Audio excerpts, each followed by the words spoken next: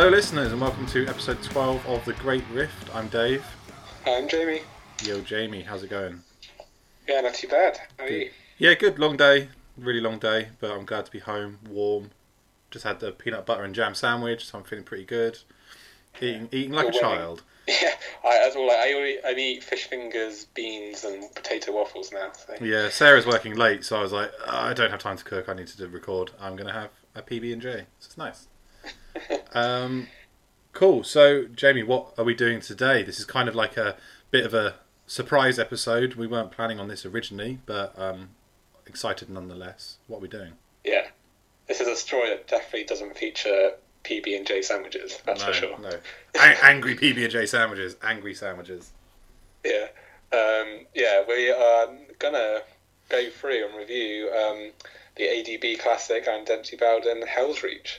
Bum bum bum. Yeah, so we're still trying to sort out getting a guest on for a book episode, and it will happen, but we want to save that book for when that person's available. So we thought we'd jump ahead one, do Helsreach. It's a fucking great book, so let's dive on in. Who is ADB? What does he do? Why do we like him so much? And what is this book about? Yeah, wow, okay, so many questions, Dave. So many questions. Do it. Fire them off. Well, I think this actually. So to start off, this book was the second in a series of Space Marine series. Yeah, I believe so. Yeah. So the first one was Rhinon's Reach. I don't know that one. I actually don't. I don't know that book.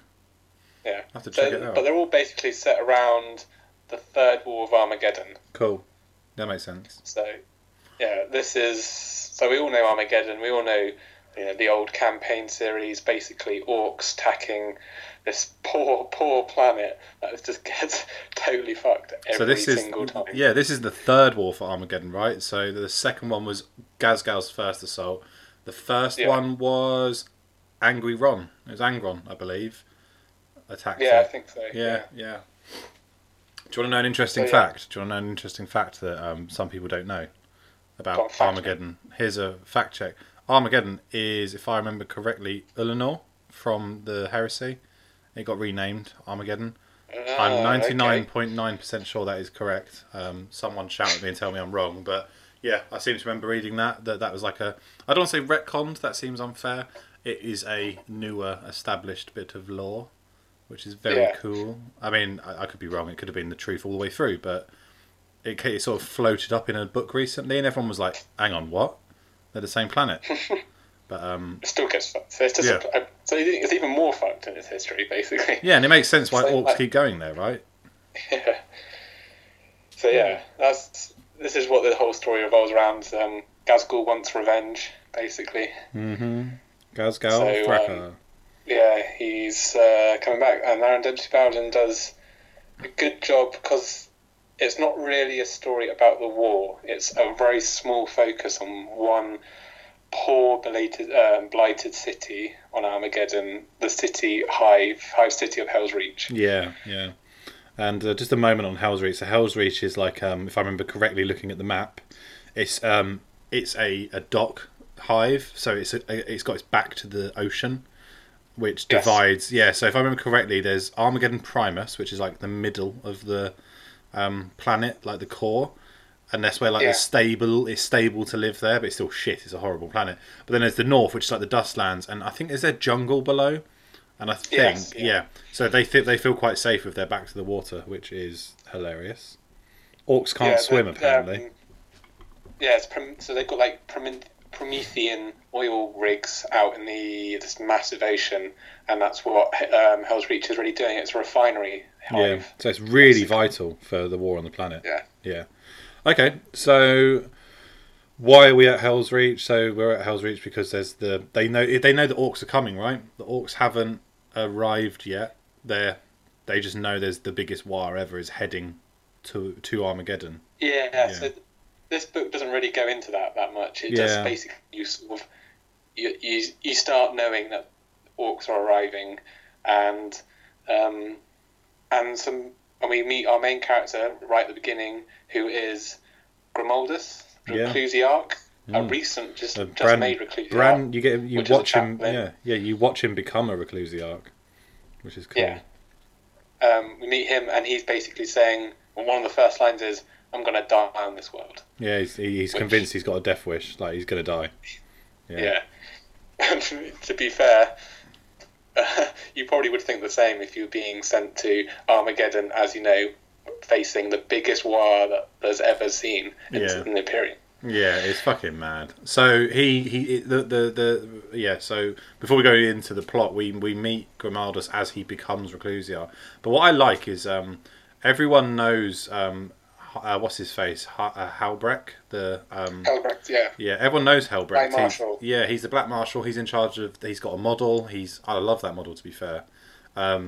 He's been around for quite a while. He is the one that promotes Grimaldus at the point. And there's one really good quote. You said it earlier, where Grimaldus is like kneeling in front of him, right? And Helsreach like backhands him. It's like straight from medieval times. I'm sure it's an actual ritual that used to happen, but basically he just backhand him and goes, "Let that be the last time anyone strikes you without resistance."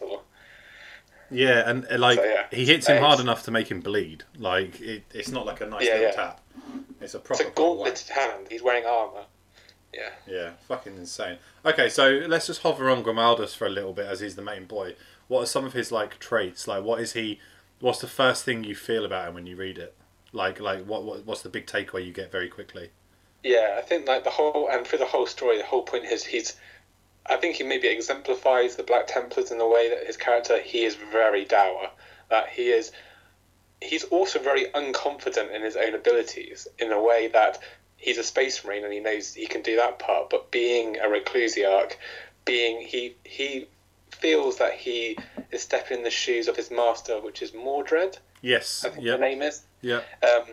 Who was meant to be like this amazing chaplain, everyone looked up to him, and Mordred said that he wanted Grimaldus to be his successor, and there's a lot of people in the Black Templars that don't think he's cut out for it, and he sort of knows this, and so in the story he's being made to lead this crusade, and there's a lot of, he just thinks he can't do it. He doesn't think he's up to the task.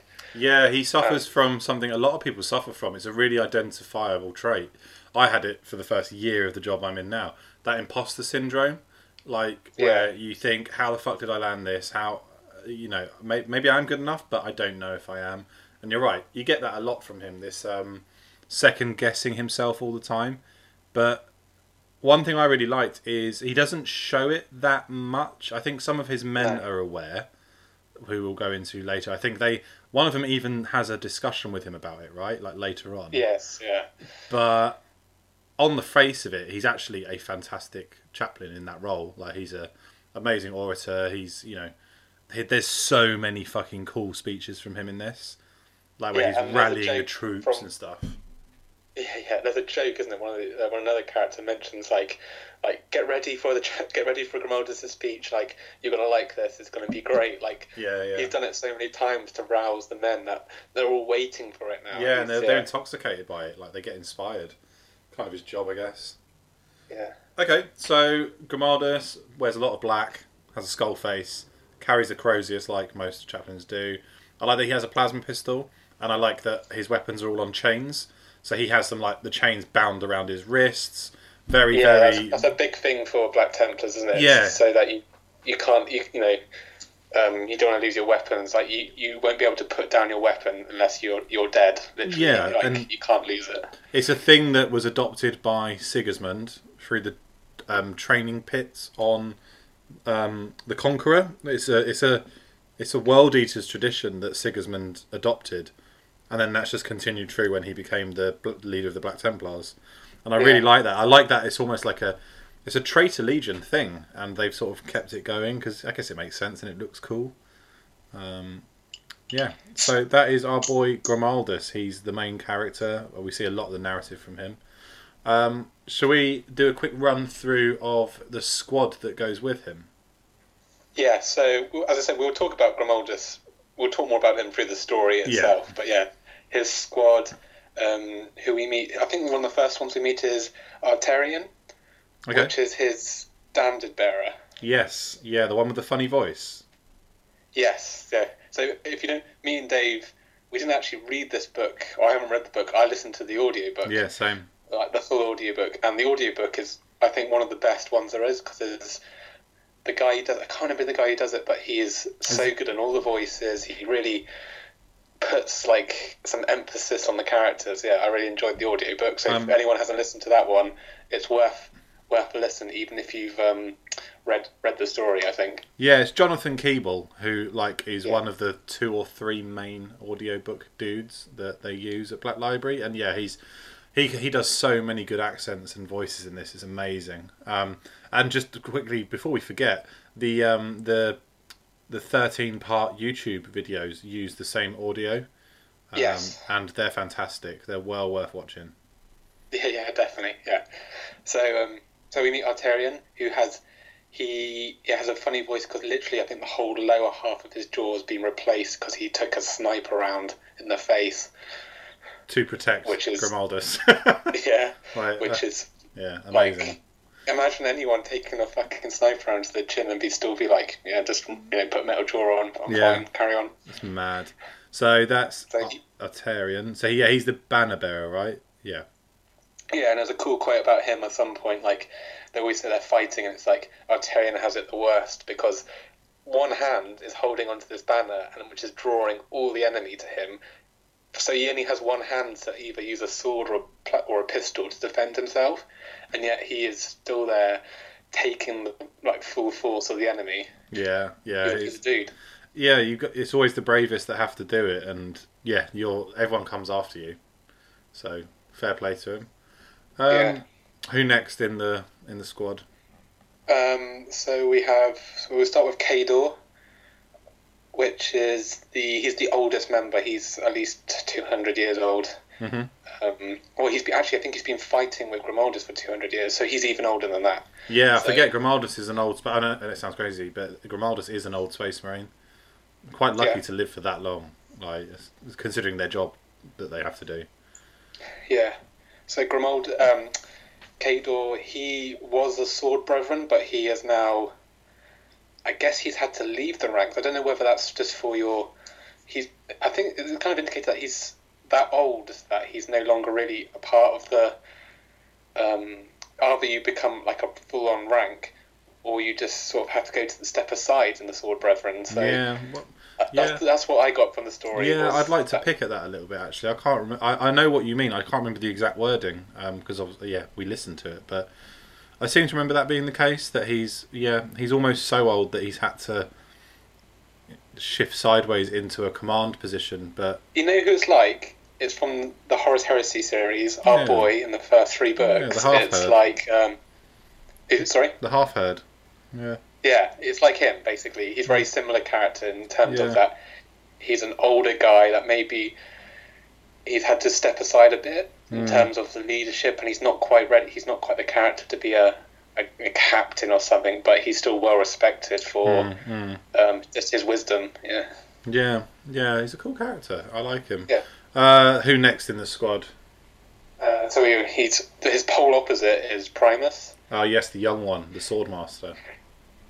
Who I would, if we're going to draw parallels, I would say he's a lot like Lucius, but not nowhere near a dickhead as Lucius is. But he's not a dickhead. Am I right in thinking he's the one that he's a little bit disrespectful though to Grimaldus? Like, is he the one that he's like, come on, realise he's doing it? Yeah, he's an interesting character. He's very complex, like loyal, a fantastic swordsman, a fantastic space marine, but maybe a bit of an issue with authority kind of comes across. Yeah. I think there's a stage where when one of the characters is grieving, we won't go into it now, but was grieving, and he says later on we'll talk about it, but he says something which would come out like, why would you say that to anyone? But I don't think he realises how it's coming out. There's an apothecary, Nerova, if I remember correctly. Is that his name? Nerevis, I think. Is it Nerevis? There's an apothecary, and he's a pretty integral character throughout. I like that they show he's an apothecary. Sometimes people forget that they're still space marines. They can still fucking butcher their way through whatever they need to butcher their way through. Yeah, I think they have one of the harder jobs because like they have to be on the front line and they have to be fighting, but then also operating as well on dudes. Yeah. Yeah. And they're wearing white.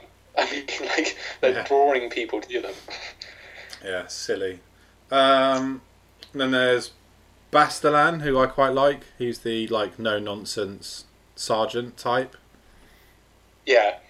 So yeah, he's like your sergeant, sort of like, you know, you're tough as nails, straight talker. Yeah. Yeah, and then there's a tech marine as well. Derizian. So Derizian is not part of Grimaldus' squad, but he's the forge master of the Black Templar's ship. Yeah. So he is your head tech marine, shall we say? Yeah. Of the Black Templars. And a super nerd, as we see later. Yeah. He can do math like crazy. And he comes. We'll talk about him later in the story, but he is. I really like his character because he has that admech quality, but also mixes it with being a space marine and being a Black Templar. Like all three fucking conflicting things. Yeah. Okay, so that's kind of the main cast, I guess. I mean, of the Black Templars. There's also a lot of side characters that have a lot of weight and are really important. I'd like to talk about the Crone of Invigilata. What is her name? Zaha. Was it Zaha? Yeah. Yeah. So she is the. I just love the name Crone of Invigilata. I think it's a really cool name. But she's the Princeps of Stormherald. The massive. Is it the? It's an Imperator. Imperator. Yeah, because it has a cathedral on the back. Yeah. So it's a proper Titan. Who's really fucking weird. Lives in a tank, like a amniotic tank kind of thing, and floats around in water with like no limbs. So grim, dark, and disgusting. But yeah, she's like really far gone because I think in like the book Mechanicum you see Princeps and they can come out and they walk around and then they get plugged in. She is in the tank. She's had her arms and legs removed. Her eyes are removed. She is like full on. Like she is Stormherald, and what I really like is she'll say things in the words, like the copy of the story, but it comes out of her like speakers, I guess, differently for the people at the other side hearing it. So she could be like, "You're an incompetent fool," and it will go, "You are not doing that correctly." Like there's like a censorship there, which I thought was really funny. Yeah, and in the audiobook it's done really well because you've got her natural voice, I guess, is in her head, which is quite soft and calm, and then it comes out as the shrill voice. Yeah, like meh, meh, meh, meh, meh. Like a Dalek. Yeah. So yeah, she's really important, and I like her. Big arc of her theme of her character is kind of like loyalty and honor. You know, she's got the mechanicum and loyalty towards her home, but also she makes a commitment to Grimaldus, and there's a really good moral, mental tug of war for her throughout the novel, which I really like. They clash quite often on due process. Due process and respect of history and all those things. That's very cool. My favourite side character is Andrzej, the stormtrooper. He's like the comic relief of the book, but I've always had a soft spot for the comedic hero. But he's like the everyday guy. So he's like is he a sergeant with the stormtroopers?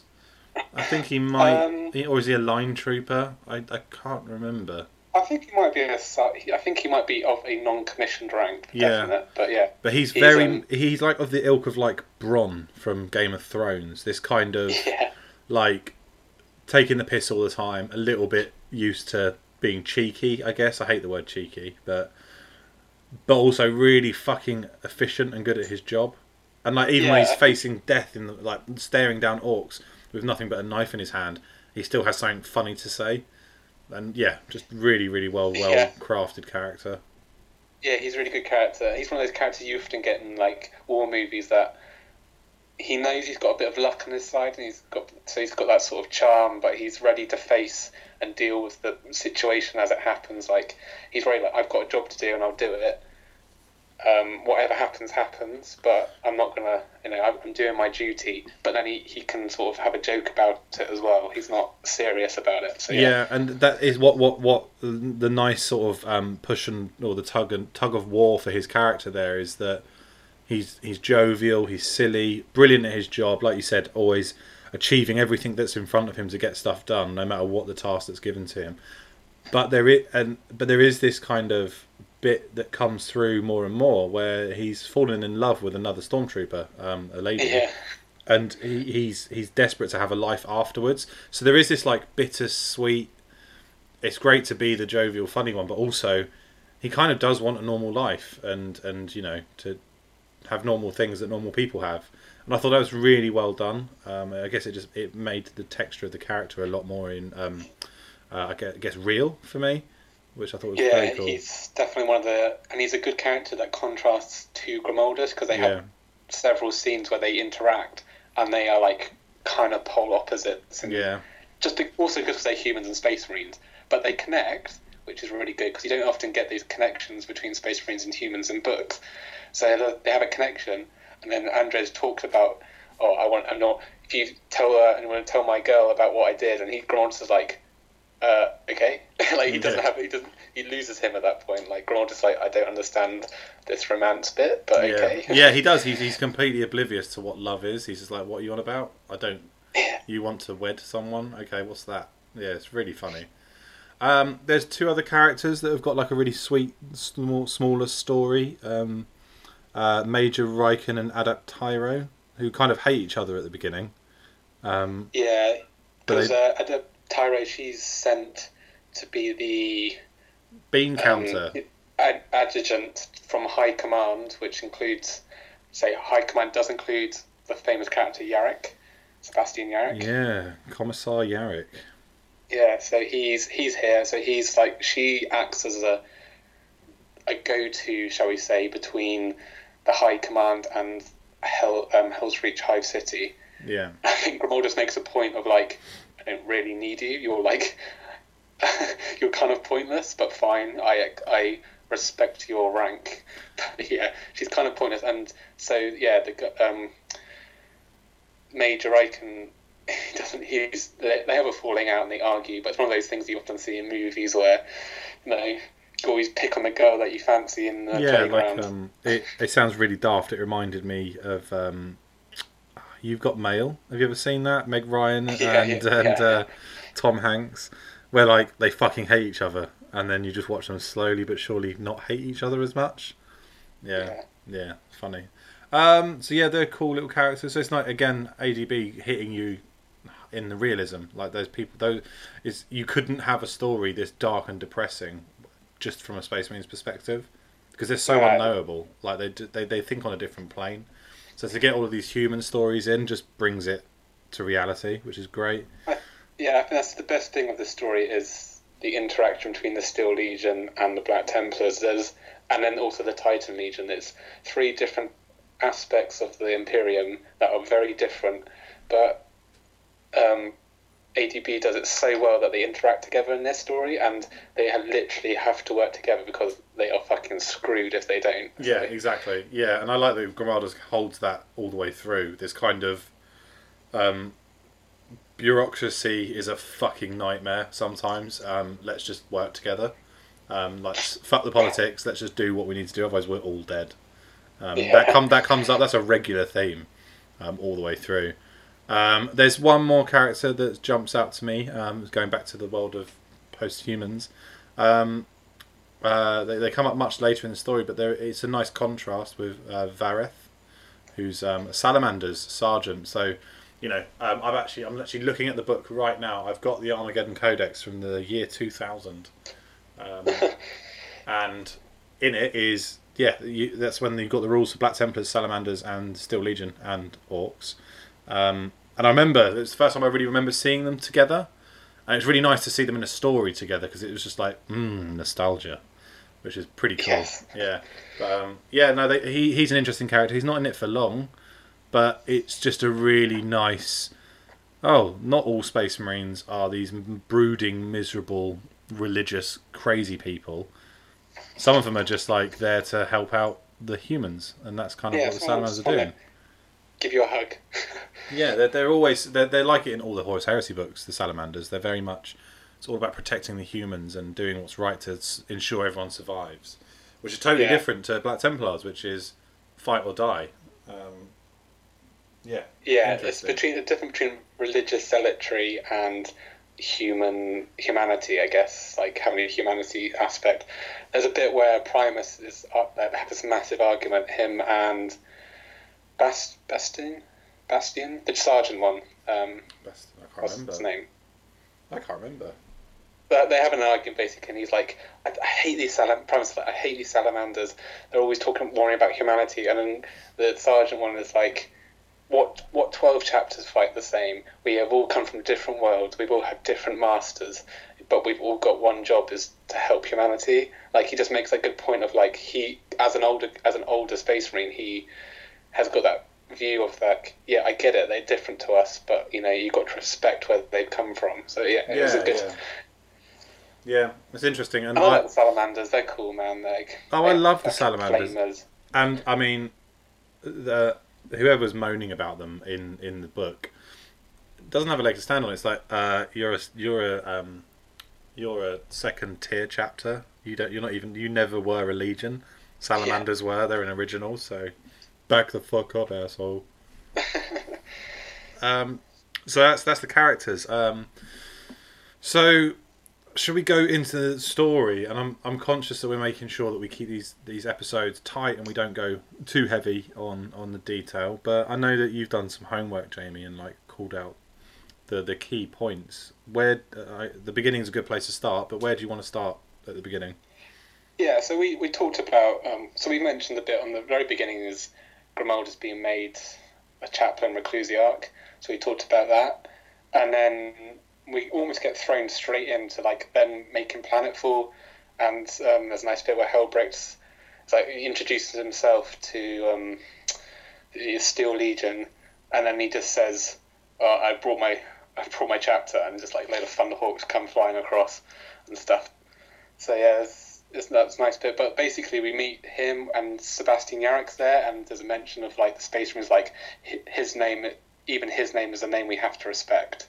So there's he's that famous, and he's really old at this point as well. Like he's there's a big chunk of it's like 60 years between the two wars or something. Like if I remember, like all the elderly people on Armageddon remember the first war.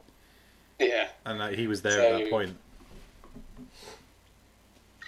So anyone doesn't know Yarrick, he's the hero of the second one, I think, isn't he? Hero of the second war. Yeah, he killed a war boss with his arm ripped off. So took the war boss's arm.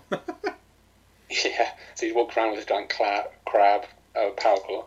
Yeah, he basically tells them that there's a massive war coming. Our estimates of we can have an orbital battle, and our estimates is that we can hold them off between 4 and 9 days. Then they will make planetfall. Like there's no question on that. It's just how long they can hold them off. And then the cities just have to defend themselves, basically. That's the directive, isn't it? It's like each on your own, and don't expect any help once it happens. Yeah, and I think the other point he makes is Hades from the Second War. They're kind of guessing that is going to be blown apart from orbit because the Orcs are going to want revenge, because that's where their Second War was stopped in Hades Hive. So he's like, that hive's fucked. Like they're going to blow that apart. So yeah, and then Hellbricht says that he's the highest ranking person in the Astartes. So he is going to lead the orbital war, and he suddenly out of the blue, to Grimaldus' surprise, Grimaldus at this point is like, I'm not going to die. I'm going to be in orbit. I'm going to be taking it to the enemy. Boarding ships, yada yada. And then Hellbricht's like, no, we have to leave a presence on the planet. Yeah. And Grimaldus, you're leading it. And Grimaldus is like, in front of everyone, in front of other Astartes and other Steel Legion, and he openly says, you cannot do this to me. You cannot do this to me. Yeah, he's not impressed that his first mission as Reclusiarch is being abandoned on a planet. and it very much implies that he feels like he's. Well, that doesn't very much implies, but you get the impression that maybe this was how Helsreach was going to get away with promoting him and pleasing everyone else. Was like, well, we put him on that planet. It's a power move. If he survives and he wins, he earned his place. If he dies, you guys win. We'll hire someone else. Like, yeah, exactly. That's how I viewed it, and that's me being sceptical. But I wouldn't put it past a Space Marine captain to be politically minded. Yeah, I don't think he doesn't like Grimaldus. He knows, first of all, the Emperor's champion, Belial, is it? Mm-hmm. He's not a fan of him. He voted against him. Jarizian, the Forge Master, didn't want him to become Reclusiarch. So he knows it's a very difficult position that he's in. So chaplains are meant to lead crusades. So yeah, I'm going to leave him on the planet. Yeah. So there we go. A test by fire, shall we say? Yeah, exactly. Yeah, and it kind of goes okay, I guess. Cool. So they're on the ship, and then they make planetfall. And they have a little bit of time, don't they, to sort their shit out? So they get dropped off at Helsreach, and they're introduced to all the officers of the Steel Legion. So the Steel Legion being led by Colonel Sarin, who I really liked, actually, because initially you think this guy's going to be a complete inept. Like, this guy is like an idiot. He's not, he's portrayed as quite a bit overweight, etc., and a bit bumbling. But as the story goes on, he really gets his shit together. He has a plan, does it well, and he makes some really hard decisions on having to leave people behind and etc. And Grimaldus actually respects him for that. He's like, you've been up for 4 days and you're human and you're making decisions like that. I have to respect it. So, yeah, and you can tell that he's fucking tired as well. Yeah. Yeah, so, very cool. He meets him, and he meets who else has he got? He goes and meets the Vigilatus, doesn't he, at this point? Yes, yeah. Barasaf, who is the leader of the fighter squadron jets, who play a sort of an important role. Oh yeah. They're a great little story, actually. The fighter jets. Yeah, they're important. Very Battle of Britain-esque. Yeah. It's the reverse of what happened in history, isn't it? It's we can fight them off for as long as we can, and it does go well for a while, right? There's all these fighter jets going out bombing what is it they land on? They land in rocks, don't they? The Orcs. They land on big rocks with thrusters on them, and they just spend ages shooting them down. It's quite cool. Yeah, and what they do is near the very beginning is they before the Orcs were really setting up, you can see the Orcs building crap in the plains, and they're going to build. They got fighter jets, so he leads his squad out and literally obliterates all the Orc jets in the airfield before they can get started. So during the whole war, the Orcs don't really have any air attack, which is a good thing, good benefit. Yeah, but absolutely. yeah. And so Barasep will introduce him, and he's like, "I've fought with Black Templars before," and he's like, and Grimaldus is like, "Oh, I've got to respect someone who's got the cross, the iron cross." They're allowed to wear the cross on their plane, aren't they?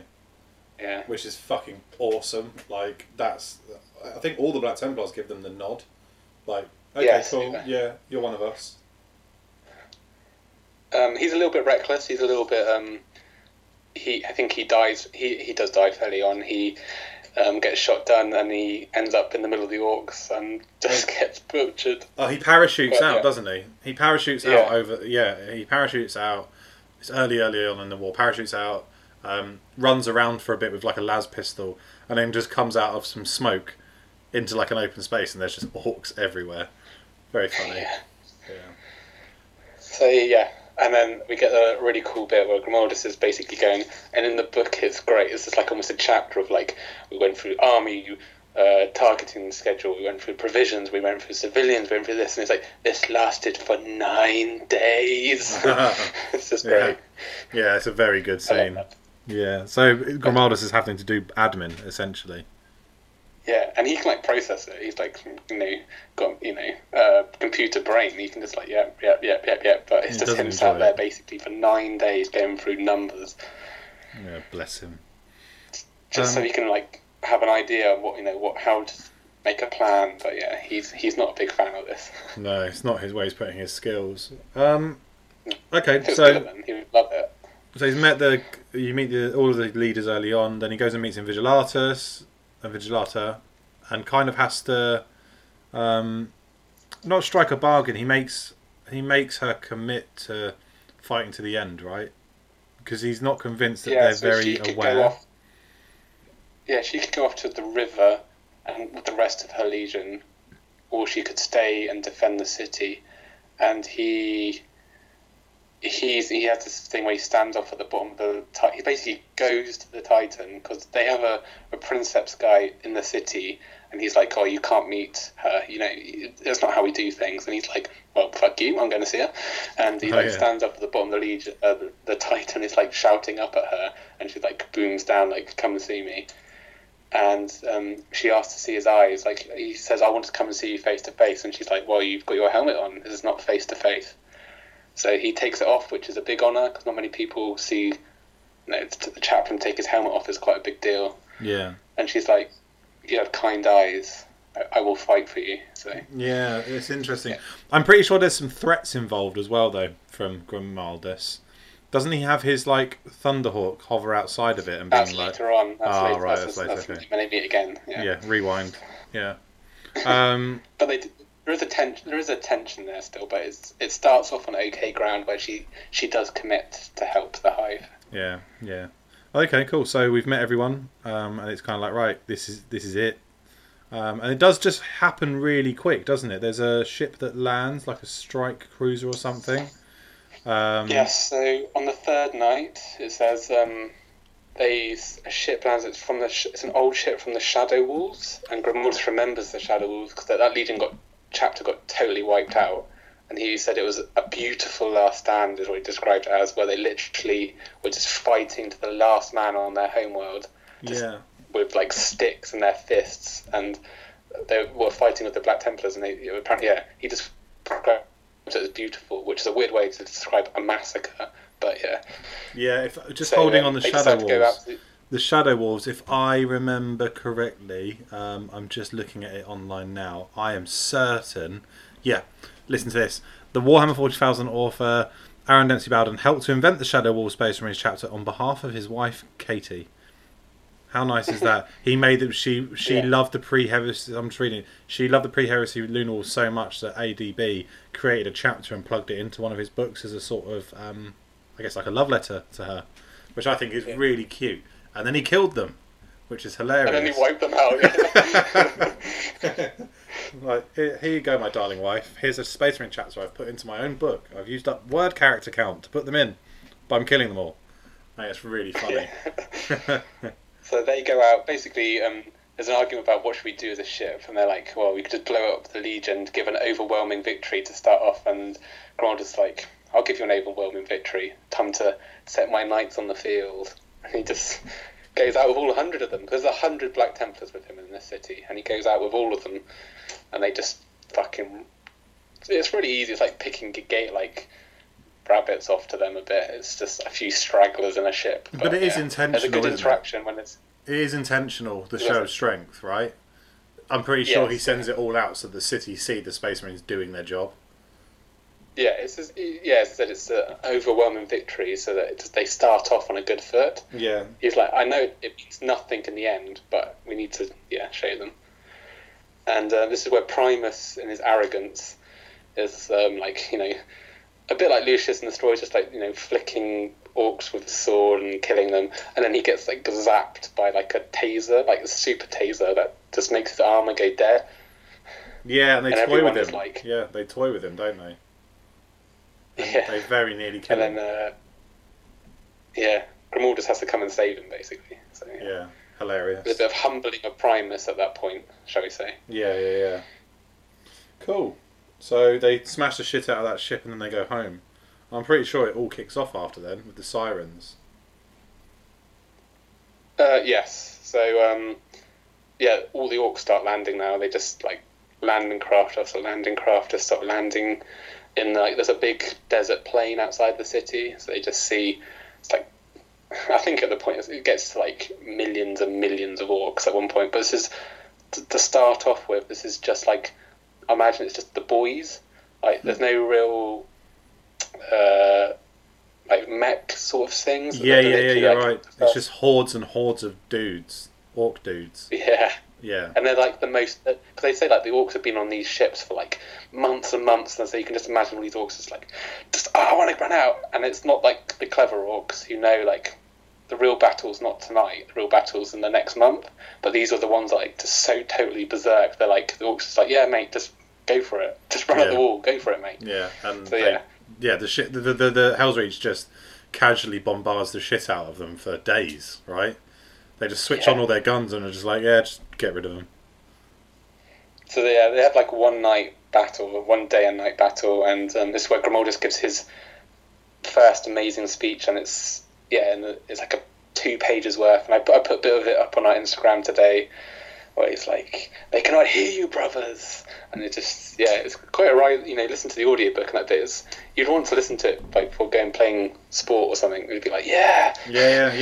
Like I said earlier, his speeches are fucking great in this. They're really, really. I'd want to beat the shit out of an orc with my bare hands after hearing him scream at me. Yeah. So we have that bit, and they fight back the orcs, and they like, and it was tough though. So this is the point: is like it was really hard, and that was just like basically orcs in like no armor, and you just want to run at a wall. So like, oh shit, okay, we've got months of this. Yeah, it's pretty daunting, I think. Yeah. So my mind's a bit foggy because I listened to it. Was it last month? Am I right in thinking it's a lot of pitch battles? It's just like an ongoing battle, isn't it? With peaks and troughs of other things going on around it. It never really ends. It never pauses. If I remember correctly, the orcs kind of just attack from every angle all the time. Yeah, so at this point, we had that initial attack. Now the orcs are now in the background. They're building their gargants and mechs and out of all their landing craft. So this is the point where there's a slight lull while the orcs are doing that. But as you say, from then on, it is just constant like guerrilla street battles, basically. Yeah, and I like how Grimaldus, as any Space Marine would, he uses his dudes effectively, so they don't just have a place they defend. They're constantly roaming backwards and forwards between different areas. Like I know it's jumping forward a little bit, but there's a scene where they're on fucking motorbikes, and it is so cool. Yeah. The big part of the story as well in Helsreach is there's a main highway that goes through the city, and it's called the Hell's Highway. Great name. That is a guitar riff waiting to happen. Yeah. AC/DC. So basically, if the orcs get to that, the city's really fucked, because then they can get to basically up and down the highway. They can get to any part of the city really quickly, rather than through like side streets. So they basically, their plan is to sort of stagger back and just make the orcs pay in blood for each inch they take up, and then try and hold the highway as long as possible. So that's the plan. Yeah, it's a sensible plan. And as I said, there's 100 Black Knight Templars with him, which is quite a force. It sounds like a lot, and they should. There's that saying from Rogal Dawn, isn't there? It's like, if you want me to take a planet, give me 10 Space Marines or whatever it is. It's something along those lines. So 100 should be able to conquer a fucking system, but it just shows the scale of the orc problem. That there's 100 Black Templars defending a city, and it's not enough. It's definitely not enough. Yeah. I think that's what's good in this book, is the scale. You never don't know what the scale is. Like ADB really like hammers home, and you really feel it. Like some war stories, you don't get the scale. You just like small battles, but in this one, you do. It's huge. Yeah, absolutely, completely agree. So, what's the next big milestone in the story? When he goes. Oh, go on. I was going to say the next bit is where Grimaldus finds out there is something hiding in the desert. Oh yeah. Yeah, so he's like, there's all these guards. They're called desert rats, like guard groups. They're like guarding ammo dumps of when people have to leave the hive. They've got ammunition to try and so they can fight back and take back the cities. And he's like, but there's an installation that isn't an ammo dump that's really heavily guarded. And it just clicks to him, like he knows the history of the whole planet. Like some guard and it's been like expunged from records by the AdMech, but he knows the history, and he's like, I think that's where this Armageddon Ordinatus, basically Armageddon 1 big gun, that basically won the first Armageddon war. It's a super gun, and he thinks it's there. It has to be there. Yeah, so he goes on a little side quest. yeah. Side quest. Yeah. It's like when Mario jumps down like the tube, you go to an underground bit where you collect all the coins. That's what he's doing. Yeah. But the coins are a massive super cannon. Yeah. So this is where we meet Jerizian, the Forge Master, and he has the task of first of all breaking into it, which takes... It's great. It takes him 9 hours to get to, he goes through door after door after door, breaking code. Yeah, it's ever evolving code, isn't it? Like, so every time he tries to grab the code mentally, it multiplies. So he's constantly navigating this. It's like the Matrix, but insane. Very, very well done. Yeah. So he gets to the last doors and he's like, Grimaldi's like, okay, right, this is. Inside we believe it's the super gun. Can you open it? And Drizzin's like, I mean, I can try. It may take me weeks, months, years, but yeah, I'll do it. Yeah, he's like, give me all of the servitors. I need as many servitors as possible. And he basically goes into like a meditative state, right? He has to plug into it, and then he's just there, just doing it. And he's doing it for so long, some of his servitors just die because I guess he forgot to charge them up and stuff. Yeah. So that's he's doing that. Glorious then comes back from that, and then Prince of Zaha, finds out what he's doing, and then this is where they have the first big confrontation. Yeah, so there's a bit of Adeptus Astartes / Mechanicum, sort of. You don't have any right to use that weapon, and especially the holy connotations for the Mechanicum. You know, it's a weapon that's been put to bed. It's our weapon. Yeah. Like, it's resting. You do not have the right to awaken it. And she kind of like threatens to leave, right? Yes. So she says only like the head Ordinatus tech priest, and he has to awaken it. Like, you can't. You've got to do litanies to appease the machine spirit. If you wake up otherwise, it's just going to go fucking nuts. Yeah. Which I always think is weird in 40k, because you're like, they're just machines, but there are machine spirits. It's kind of that weird. Yeah. Like the Emperor says there are no gods, but they're machine spirits. So yeah, I don't know. It's weird. Yeah, it's very odd. But Grimardus is kind of like, well, I need every tool at my disposal, and this one won the last war, so I'm going to get it. Yeah. But he does strike a deal, doesn't he? There is like a kind of contract in place to use it. Yeah. Well, first of all, he threatens her with, like, she makes a threat, and then he just says 4 Thunderhawks just appear, and he's like, well, you will never get your void shields up, first of all, so you kind of have to do what I say, else I'll just blow your... I'll blow myself and you away, just to make a point. Yeah. But I think he tells her that he's going to use it once, and then they can have it back, basically. Exactly. The deal is. Yeah, the deal is I get one shot, and then I'll give it back, which is quite cool. Risky, I guess. Okay, so I'm trying to think what the next major milestone is after this. There's like I said, there's ongoing battles, but when does the docks happen? Is this just after? I feel like it's soon. Where the orcs try a different route. Oh, sorry. Yeah, the next bit. Yeah, the docks do happen, which is a good bit. But just before that is when Storm Herald goes like fucking nuts.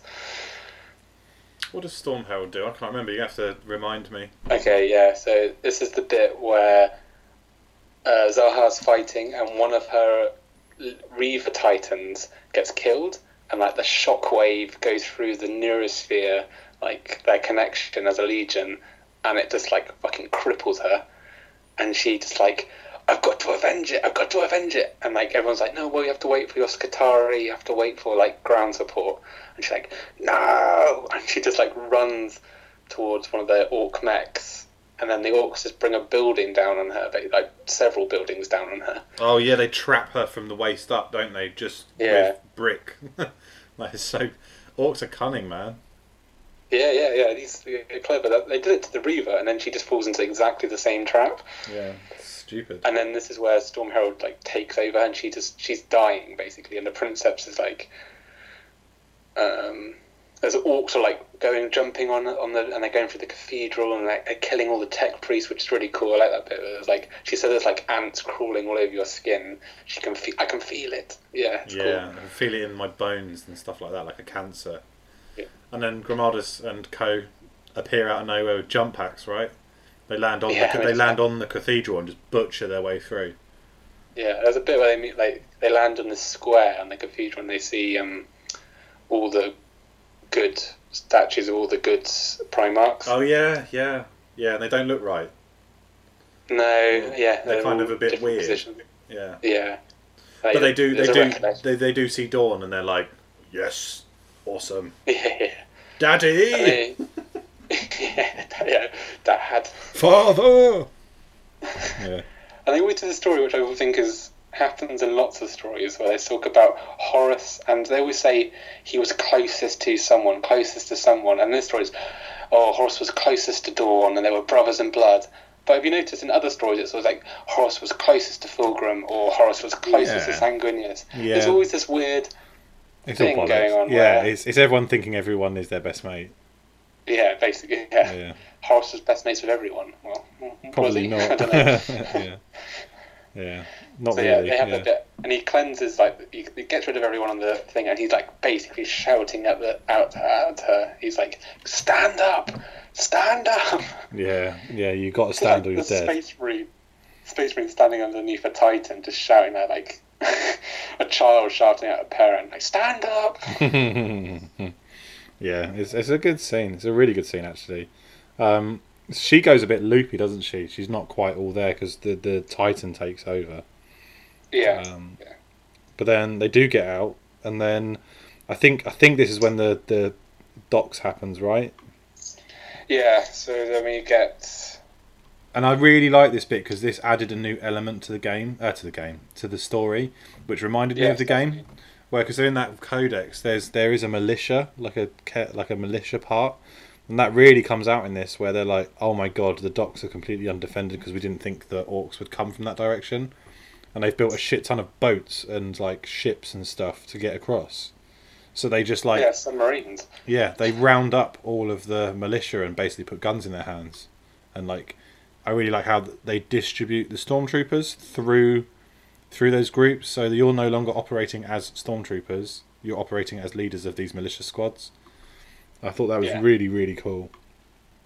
The orcs, they build space, because they're like, these orcs are over here, but they're too far away to fly to us and bomb us, so they kind of ignore them, not realising the orcs are building submarines to travel across the sea. Yeah. And they find out, because this oil platform is oil platforms just start blowing up, and the last one, oil platform, just in time radios Helsreach, says they're coming, and then before they just blow up as well. Yeah, it's fucking grim. Yeah. Never underestimate an orc. Yeah. So we meet another character who's the dockmaster, Tomaz Magherson. Maghernus. Yeah, I remember him. He's a cool character. Yeah, he's recently divorced, sleeping in the docks. And he's the one that puts forward, they have a meeting, they're like, well, what are we going to do? Because we can't get all the civilians out and get the army in, because it's going to block all the roads. What are we going to do? And he's just like, well, arm the dock workers. We'll defend our docks. We know it best. Yeah, it's so cool. Yeah. It's a very much I love anything which is when normal people get put in those situations, have you seen the film Red Dawn, from the 80s, where it's like that. Like people rising up and defending their homes and stuff. I just think it's cool. Who doesn't want to do that? Yeah, exactly. Yeah. So then by him, we are introduced back to Andre again. Yeah. And we have a funny scene where he's talks to him. He's like, I want to meet this girl again. So you better help me fight. And yeah, and he's really, really good in this. He's very yes, yes, follow me, I'm good, yes. Like, he's got a really funny Russian accent, which I think is really cool. Yeah, it's a good scene. So the docks get assaulted, and it's not good for the dock workers. I mean, they get fucking butchered left, right, and centre. These are still orcs, but who comes to save the day? Like, I mean, I know the Black Templars put their weight in as well, right? But this is when we see the salamanders, right? Yeah. So there's they're holding their own on the docks, but at this point, obviously they're radioing the orbital fleet is coming, like keeps retreating and then coming back to like help defend and stuff, and the salamander chapter master Sushan, he hears the plight of Helsreach and the docks, so he's like, I have one like company left in orbit, I'm gonna get them to drop pod in, defend the civilians, and then once they've done that, they're going to come and meet me by this rib, like defending other parts of the city. So it's escorting civilians, isn't it? That's their main job. They've got to go to do that after. Because in the dock is all the underground shelters where all the civilian population are hiding. Yeah, exactly. And that is not Grimaldus's like main like priority, really. He does want to defend them, but he's like, I need to hold the docks, not necessarily I need to defend the shelters. Yeah, it's different views of priority, which is really interesting. But I love the scene with the salamanders, because the Black Templars are just holding on, and they start getting a little bit overrun, don't they? And then these like fucking drop pods just start landing, and just like flames flying out of them, like flamethrowers everywhere, and plasma fire and bolt fire. And Grimaldus is just like, yeah, let's do this, and it like reinvigorates everyone to push the orcs back. So good. There's a really nice. Sorry, go on. At this point, the Apothecary's like in the scene when they land, and he's like taking a fucking like axe into his chest. He like pulls it out, and he's like, oh, I'll live. It's like, oh my god. Yeah, there's something really interesting actually. The orcs use a lot of spears in this, which I was really surprised by. It's not something I've seen in 40k or heard of, but ADB's introduced this weapon, which is it really fucks over Space Marines, because they're just like big metal poles, like a pike or a spear, that orcs use to jam at Space Marines and almost hold them in place. Because they've obviously worked out, they're one-on-one, they'll probably beat an orc every time, but enough restriction to movement, an orc has a better chance of clubbing his head in. Like there's obviously soft bits in their arm. It's like, well, stick in the soft bit, hold him down, and just like fucking overrun him. Yeah. There's open like a can of tuna. Yeah, tasty tuna.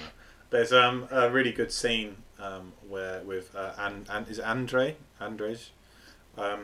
whose squad of dock workers find a dead Black Templar, and it's the first one they've seen, and he just has the knowledge that not only do they revere their dead and respect them, but they actually need them, because of he has like some knowledge of the glands that have to be collected by the apothecary. So he makes a conscious effort to.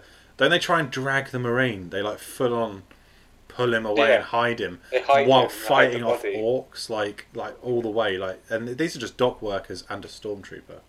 It's really well done. That Marine like saved them, didn't he? Like jump packed in and held off the orcs while they got away. Or like you're right. Yeah. And he says something to them. He does like have a conversation with them as they're dying, I think. Yeah. He tells them like, you need to make sure my body, I know where my body is, or something like that. Yeah, and that gets Andre his first like proper meeting with Grimaldus of like full on. Because then he saves Grimaldus's life. Grimaldus is about to be overrun, and he like appears, like flanks the orcs from the above, and like he just peppers them with like a heavy. He has like a heavy las rifle, doesn't he? So he just like peppers the orcs, and then Grimaldus is like, "Oh, I have to thank you." And this is when Andrej is like, "Oh, well, just," he does that really funny thing where he's like, "Oh, well, you can repay me by telling my captain like what I did. So, I'd like a medal." Bargain. Yeah, you scratch my back. Yeah. So the docks happen. That's kind of like when it really ramps up, where like I know it feels like we're going quite fast, but there is just a lot of combat going on. It's not bolter porn. I'm not implying that, but it's a lot of pitch battles that have different relevancies. But for me, the docks was the one where it's like, oh god, you're like, this is like the Helm's Deep of the story. Like it's going to go wrong very soon. Yeah, and like, 'cause they're already struggling to keep them back on one end, and now they're suddenly being attacked from the dock side as well. It's which they thought was safe. So again, sorry, I'm just going to say, I'm conscious we want to try and keep these episodes tight. So what are the next, like, couple of milestones that get us towards the end that really stand out for you? So then we go back to Derizion in Waking Oberon. Yeah, and he finally, like, I think it's like 30, it's almost a month. It's a long time. I'd say like 30 days, I think. He's been working on this code. Just meditating, doing math the whole time. Yeah, and he finally breaks it. Yeah, and this is when he turns around and he, like, looks to his servitors, and he's like, oh, they were useless after an hour. Like, they were pointless. And then they turn around and they're, like, all dead because all the biological parts have just degraded away already. Yeah. He gets in there, doesn't he? And it's not easy. There's, like, a sentient guard. Yeah. That's like murder, death, kill, like logic in it. And because this thing's been, like, locked up for 100 years, though, it's like not operating fully. But even he has a tough time. So I would have thought if he met it, like, when it was okay, he might have been fucked. So yeah. It fucks him over. It beats the shit out of him. Yeah. Yeah. So he gets the gun, and doesn't he load it up on a Thunderhawk and fly it out? No, it has like a grav. It has like grav things. Yeah. I just imagine it's a big, like, rail guns from World War One that used to go on, like, train lines. Yeah. I imagine it a bit like that. Just choo, motherfucker. Huge cannon. Yeah. And it floats, but he's like, I can't. He's like, I've woken it, but I can't. I'm only one man, and usually he needs like 10 tech priests to run it. Yeah. Like, I can get it to move and shoot every 20 minutes. Yeah. Good thing you only got one shot, mate. Yeah. So he's like, I'm coming to all of you, but it's going to take me a couple of days, and I can only got one shot. So pick your target. Yeah. And he doesn't want to do it either. He's like really adamant. He's like, this is against Admech, and I'm a Forge Master. This is not right. But you're higher ranking than me, Grimaldus, so I have to respect your command. Yeah. So he takes the gun. He takes the cannon to Helsreach, and then this is when the mega gargant is smashing the shit out of the city, right? Isn't it bigger than the Imperator? Yeah. So the mega gargant Godbreaker. What a name. Yeah, and I think they said like it already literally destroyed another hive single-handedly. Like the next hive over, it, like, once it was built, it just walked in and just destroyed the whole city in the day, and then it came over to Helsreach. They're like, oh, fuck. Yeah. So it smashes the shit out of the Invigilatus stuff, doesn't it? Yeah. Like, quite easy. It takes down loads of them, and then it, like, faces off against Storm Herald, and they have, like, it sort of basically runs at it, and they get hooked together. Yeah, they get stuck. Yeah, and it's like they're literally blowing shits out of each other. And there's a really good bit where the Princeps is like, they're trying to vent the plasma gun. It's like, it's got to cool down before it can fire. And it's like venting, and it's like, it's almost ready. And it's like, oh, but the stabilizers are not ready. And then he's like, I've got the shot. He said, no, you got to wait. And he fires, and he completely misses. And he's like, I had the shot. Yeah. Yeah. And he's like, you killed us, you son of a bitch. Yeah. And doesn't he shoot him? Doesn't the other gunner turn around and just shoot the guy that fired the plasma cannon? Because he's just like, you've killed us all, and just pulls his pistol out and blows his head off. Yeah, I think when they realise that they're going to die, like, he just like, fuck you! Fucking brutal. So that's all kicking off. This is when the Grimaldus has signalled the final stand. So they've lost, like, all of the sectors, and they're down to they're counting their pennies, really. But they all they go to the chapel in the middle of the city. Temple of the Emperor Ascendant. Yeah, which is run by the Sisters of Battle, which is nice to see them. Order of the Argent Shroud. Never seen them in a book before, which was quite cool. I obviously don't. Yeah, I've never read any of the Sister Battle books. Yeah, I really like them. I thought they added a new flavour to the story, which is cool. Yeah, there's an old lady that runs them, and she's like arguing, and she's like, "Bring me my armor." Yeah. She like comes out in like this pristine white power armor. You're like, oh crap! And it literally old says, lady nun. it literally says in the book, like, both halves of the armor will be strewn across the floor in the next hour. That kind of thing. Like, it implies that she just gets torn in half the second an orc walks through the door, which I thought was really funny. Yeah. Okay, cool. So yeah, the Black Templars and the Steel Legion have all retreated back to the chapel with the Sisters of Battle. And it's kind of like the Last Stand. It's like, oh great, this Godbreaker's coming. And the Stormheld, if I remember correctly, they're stuck in that embrace with the Titan, and they do just fire their cannon into it repeatedly. And then doesn't the Godbreaker just smash the Titan's head off, and it like sends it flying. Yeah. And you can like, apparently they can see like the orc war boss in it is just like whooping. I just imagine loads of orcs climbing over it and like jumping and dancing, like way. Just loving life. Yeah. So that's the end of Invisible. Doesn't it pick up the head as well? I think maybe it picks up the head like a trophy and like. Yeah, it does. Yeah, and somehow one of the crew survive, and they get out. Oh yeah, that's just. He gets out and turns around, and there's just orcs everywhere. Yeah, that's kind of interesting. I forgot about that character. I can't remember his name, but he's like a priest in the temple on the back of the thing, and he's like, I think at one point when they're clogged up, he sees like civilians, and he wants to get out, doesn't he? And he wants to help the civilians. Oh no, they're a different character. So you're right. That guy's in the chapel with. He's the one that lectures the younger Sororitas, the Sisters of Battle, that her standing on guard in the room and not talking to the people is making them nervous. Yeah, that's him. Yeah, he's the one that leaves the chapel and just goes to help the people because he's found like his new calling, which I thought was really cool. Story because he's he's walking down the Titan and he meets that Skitarii like halt. And he's like, "Oh, I want to leave," and they're like, "What?" And it doesn't like it's part of their programming is like they're not like built to question like leaving the Titan, so they don't know how to like stop him. So he's like, "I'm leaving," and they're like, "Oh, no one leaves. I guess that's okay." Yeah, really funny. It's like a loophole in their program. Yeah, he's found the loophole that fucks their minds over. It's really cool. So, yeah, if I remember correctly, this is when Godbreaker's coming at the chapel, and that's it. The orcs just start swarming in, and this is when all the Black Templar characters just start dropping like flies. Yeah, so at this point so early in the book we have it's like a page where it's like describes at one point what happened to every gene seed of every Templar that died. It says Templar died in this sector, body not recovered, gene seed not recovered, and then like body recovered, gene seed recovered. So it's like you through the story you get to this point where it's like you find out where the Templars are taking losses, and at this point I think there's 35 left. Yeah. To the temple.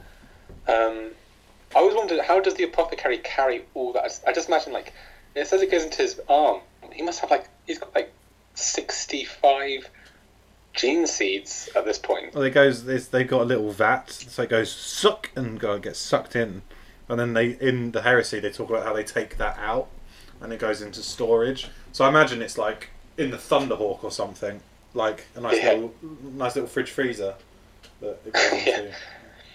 Yeah. Okay. Yeah. Yeah. In the story, it makes it things like he's just got them all in his arm, like his vambrace.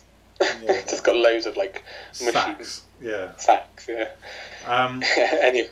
So I love this scene because it is just absolute carnage, where it's kind of like it reminded me of the Battle of the Bastards in Game of Thrones, where all of the guys, they're just all so stuck together because they're being so assaulted.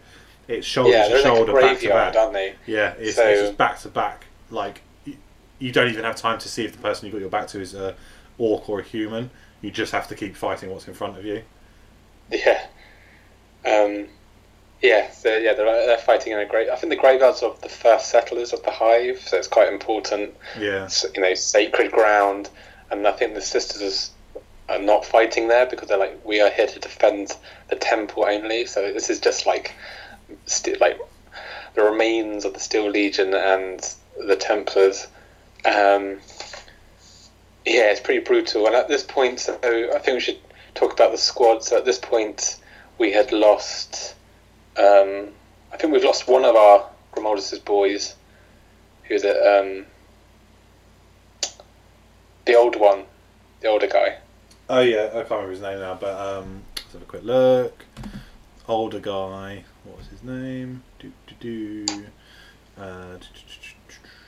His name was Kador. Kador. So we lost Kador quite early on, and the apothecary takes it really hard, doesn't he? Like, he's like grieving, and Gordon's like, "Don't grieve. Like, there's no time to grieve." And he's like, they have this like confrontation, don't they? Where they're like, "Oh, why are you? You know, Grimaldus, you don't have any respect for him." And he's like, "I fought with him for 200 years. Like, I have respect for him and I miss him, but this is no time to grieve at this point." It's like this whole how Grimaldus has to act and how the apothecary is acting. It was good to contrast, I thought, because you don't usually see a Space Marine grieving for one of his brothers that much. He grieves a lot. He's really miserable. Yeah, and Primus goes, doesn't he say something that's like, "Oh, well, I would be upset as well, because he didn't die well. He died with wounds in his back." And you're like, "Mate, come on." Yeah, rubbing salt in wound. Yeah. Yeah, so I think, they all just start getting hacked to pieces by orcs, don't they? Like, spears through them. I think the last one to be standing is it Primus? Yeah, so we have the Emperor's champion, Bilal. He dies. His arm gets cut off and the sword drops. And then Primus takes the sword, and then there's a lull in the battle, and Grimaldus is like, "You're the champion now. Like, you have the right, because you're a sword master. You are basically the Emperor's champion in this crusade now." But then he does die as well. So yeah. Yeah, and if I remember correctly, like, 1 minute he's got his back to Primus and they're fighting, and then Grimaldus is like beating an orc to death with the chain around his hand because he's lost his plasma pistol and his Crozius is fuck knows where, and he turns around and like 10 seconds before Primus was fighting, and now he's just in 2 pieces. And I think the apothecary Navarra, I think he get lifted in the air on spears. He's like speared, but he pulls it through him, like that whole it's in lots of movies, isn't it, where he impaled and like lurts and he gets pulled along the spear. Yeah, and I think he pulls it along him to get to the orc to kill it. Yeah, he gets close enough to just punch it in the face repeatedly until it dies, and then he gets hacked to pieces as well. Yeah. Yeah, and then Baslan. Yeah, gone. Yeah, who else? Yeah, so they all die. I mean, like the Dockmaster, he's seen in pieces on the floor later. Yeah, they're all fucking. It's just like, I just imagine like a movie where it's all slow motion, and you just see like bodies on the floor, and every character you know is like, "Oh my god, he's dead." It's a really well done thing, because when you think about how Space Marines fight Space Marines, it's lots of like instant impact kills, like to the neck and to the under the armor and stuff like that. But the way AEDB's written the orcs is very visceral and like gross, because orcs are very choppy. They're not stabby or instant kill. They're like, cut your limb off, cut your head off. Like, so there's a lot of that in this, where bodies are just in pieces. Have you noticed? That doesn't come across in other stories. He's really dialed up this. The orcs are really brutal, and their weapons are really efficient at cutting stuff up. So just that one axe just can cut a Space Marine clean down the middle. It's fucking grim. Yeah. Yeah. They're kind of like zombies. Like, they're kind of like the zombies in The Walking Dead, where they're the background. They're not really part of the story. They're just pushes the story forward. But they're not really a character. Yeah. There's no orc characters. There's no. I mean, I guess the closest is the Godbreaker as a named thing. Oh, sorry. So it ends up with Grimaldus and what's his face? Grimaldus and Andre. Andre's like on top of some rocks, surrounded by dead orcs, and he chucks his gun on the floor, and doesn't he just pull a knife out? He's like, "Hey, what a time to die, eh?" Like, he just has some funny little quip, and Grimaldus is like, "Right, this is us." But then at the same time, what causes the building to shake? So our boy Drizzian is tootling along. They're doing about 2 miles an hour in his giant cannon. Choo choo. And all the Titans that didn't die, they've left the city because Zaha has died. So they're like, well, we no longer have to keep our oath because she made it. So they're legging it, basically, and they encounter Jerizian, and they basically like point all their Titan guns at him, and he's like, he makes a deal with them where he's like, I want to kill Godbreaker. I'm going to use this gun, but I'll fire it once, and then I'll come with you, and we'll get it all sanctified by when the Admech arrive, and we'll use it with the rest of your legion. You can take control of it, basically, but you've got to let me have this one shot at Godbreaker. And they're like, okay, that makes sense. You know, they want revenge for the death of their princeps. Yeah. So that he basically, it's the only bit of the story I don't particularly like because it's kind of anticlimactic. Like, you've gone through this whole story of him waking it up and everything, and you're like, oh, maybe it won't work or something, and he literally just comes into the city, and the Reaver Titan like basically runs at Godbreaker and holds it in place, and then he just shoots it and blows it up, and he's like, cool, see ya. Yeah. Job done. But I mean, that's how hilarious it is. It was so easy to kill. That's funny. Yeah. It's a big gun. I give you that. That's my only downside of the story. It was like, that was a bit anticlimactic for me. It was like, okay, cool, I guess. Yeah, all done. I thought maybe like, is that what help? Sorry, go on. Defend Grimoldus with it, or like, blow up more orcs. But no, he's literally like, see ya. Is that what causes the collapse of the cathedral? I think so. I think Godbreaker almost falls on it, or something like that. So the story, the war in Helsreach ends with the cathedral falling on top of Grimaldus and I forgot his name now. Andre.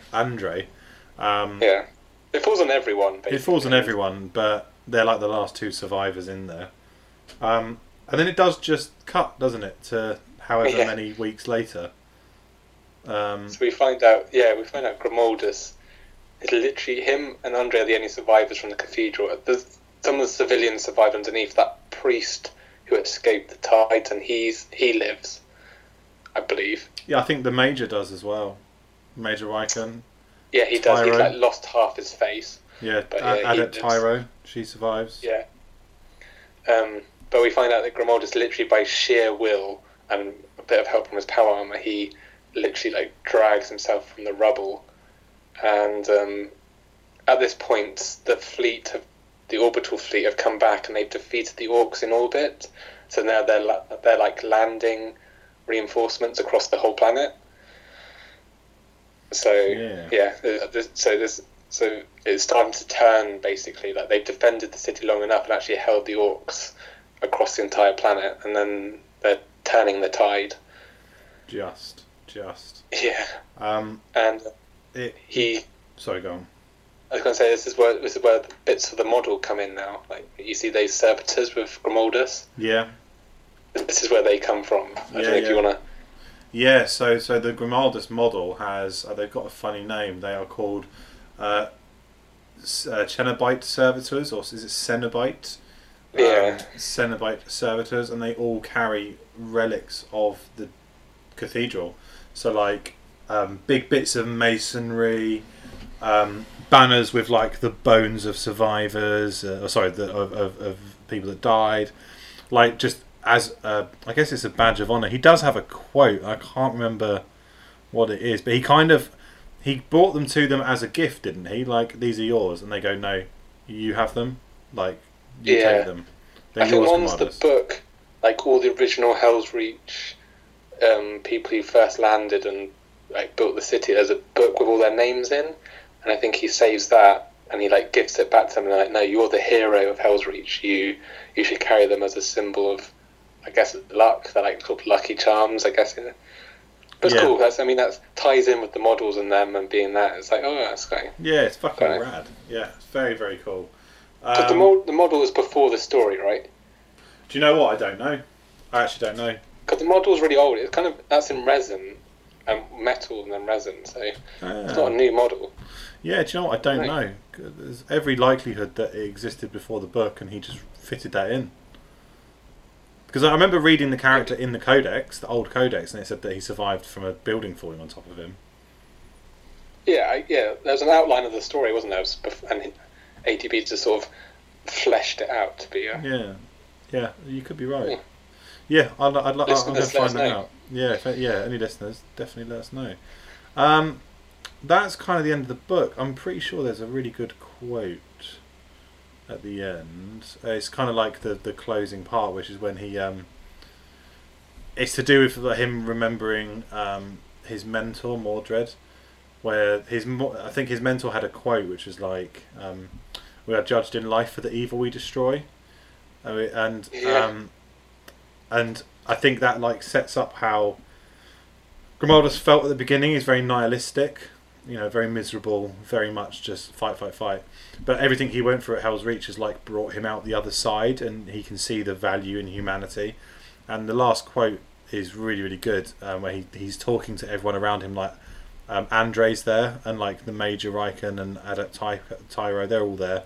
His quote is, "We are judged in life for the evil we destroy.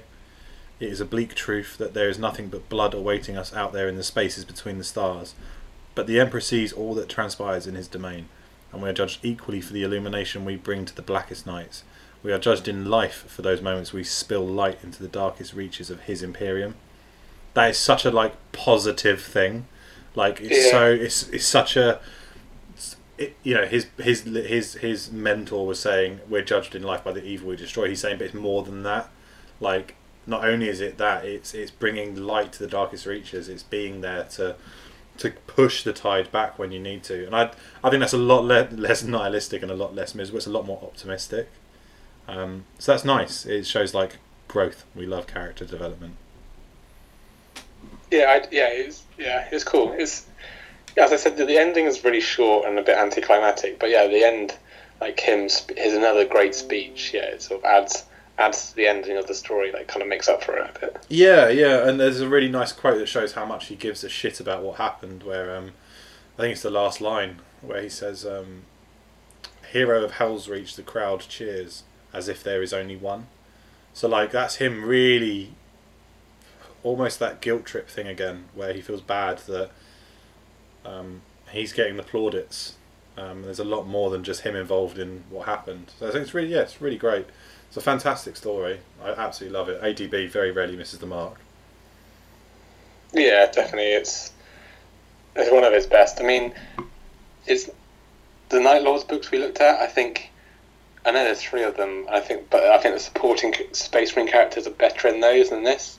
Yeah. It's literally very much just Grimaldus and the human side.